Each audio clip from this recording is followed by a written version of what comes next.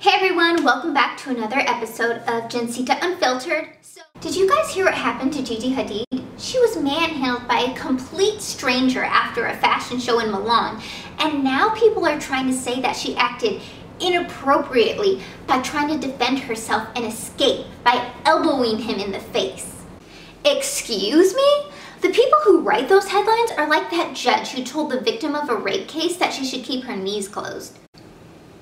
I'm sorry, but the only ones not displaying model behavior are those trying to teach women they have no rights and men can do whatever they want to them. On another note, where was her security? The only thing they did was keep her from going after her attacker. Yeah, nice of them to get involved after he had already ran away. Hadid took to Twitter to say, "I'm a human being and had every right to defend myself. How dare that idiot thinks he has the right to manhandle a complete stranger." He ran quick though. Hadid has also received support from other celebrities.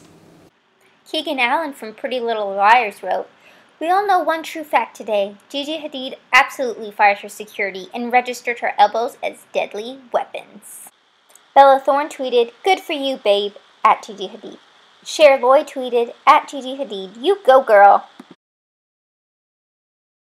Pandora Sykes tweeted, "Gigi Hadid, and all women, incidentally, has every right to elbow a strange man who grabs her on the street."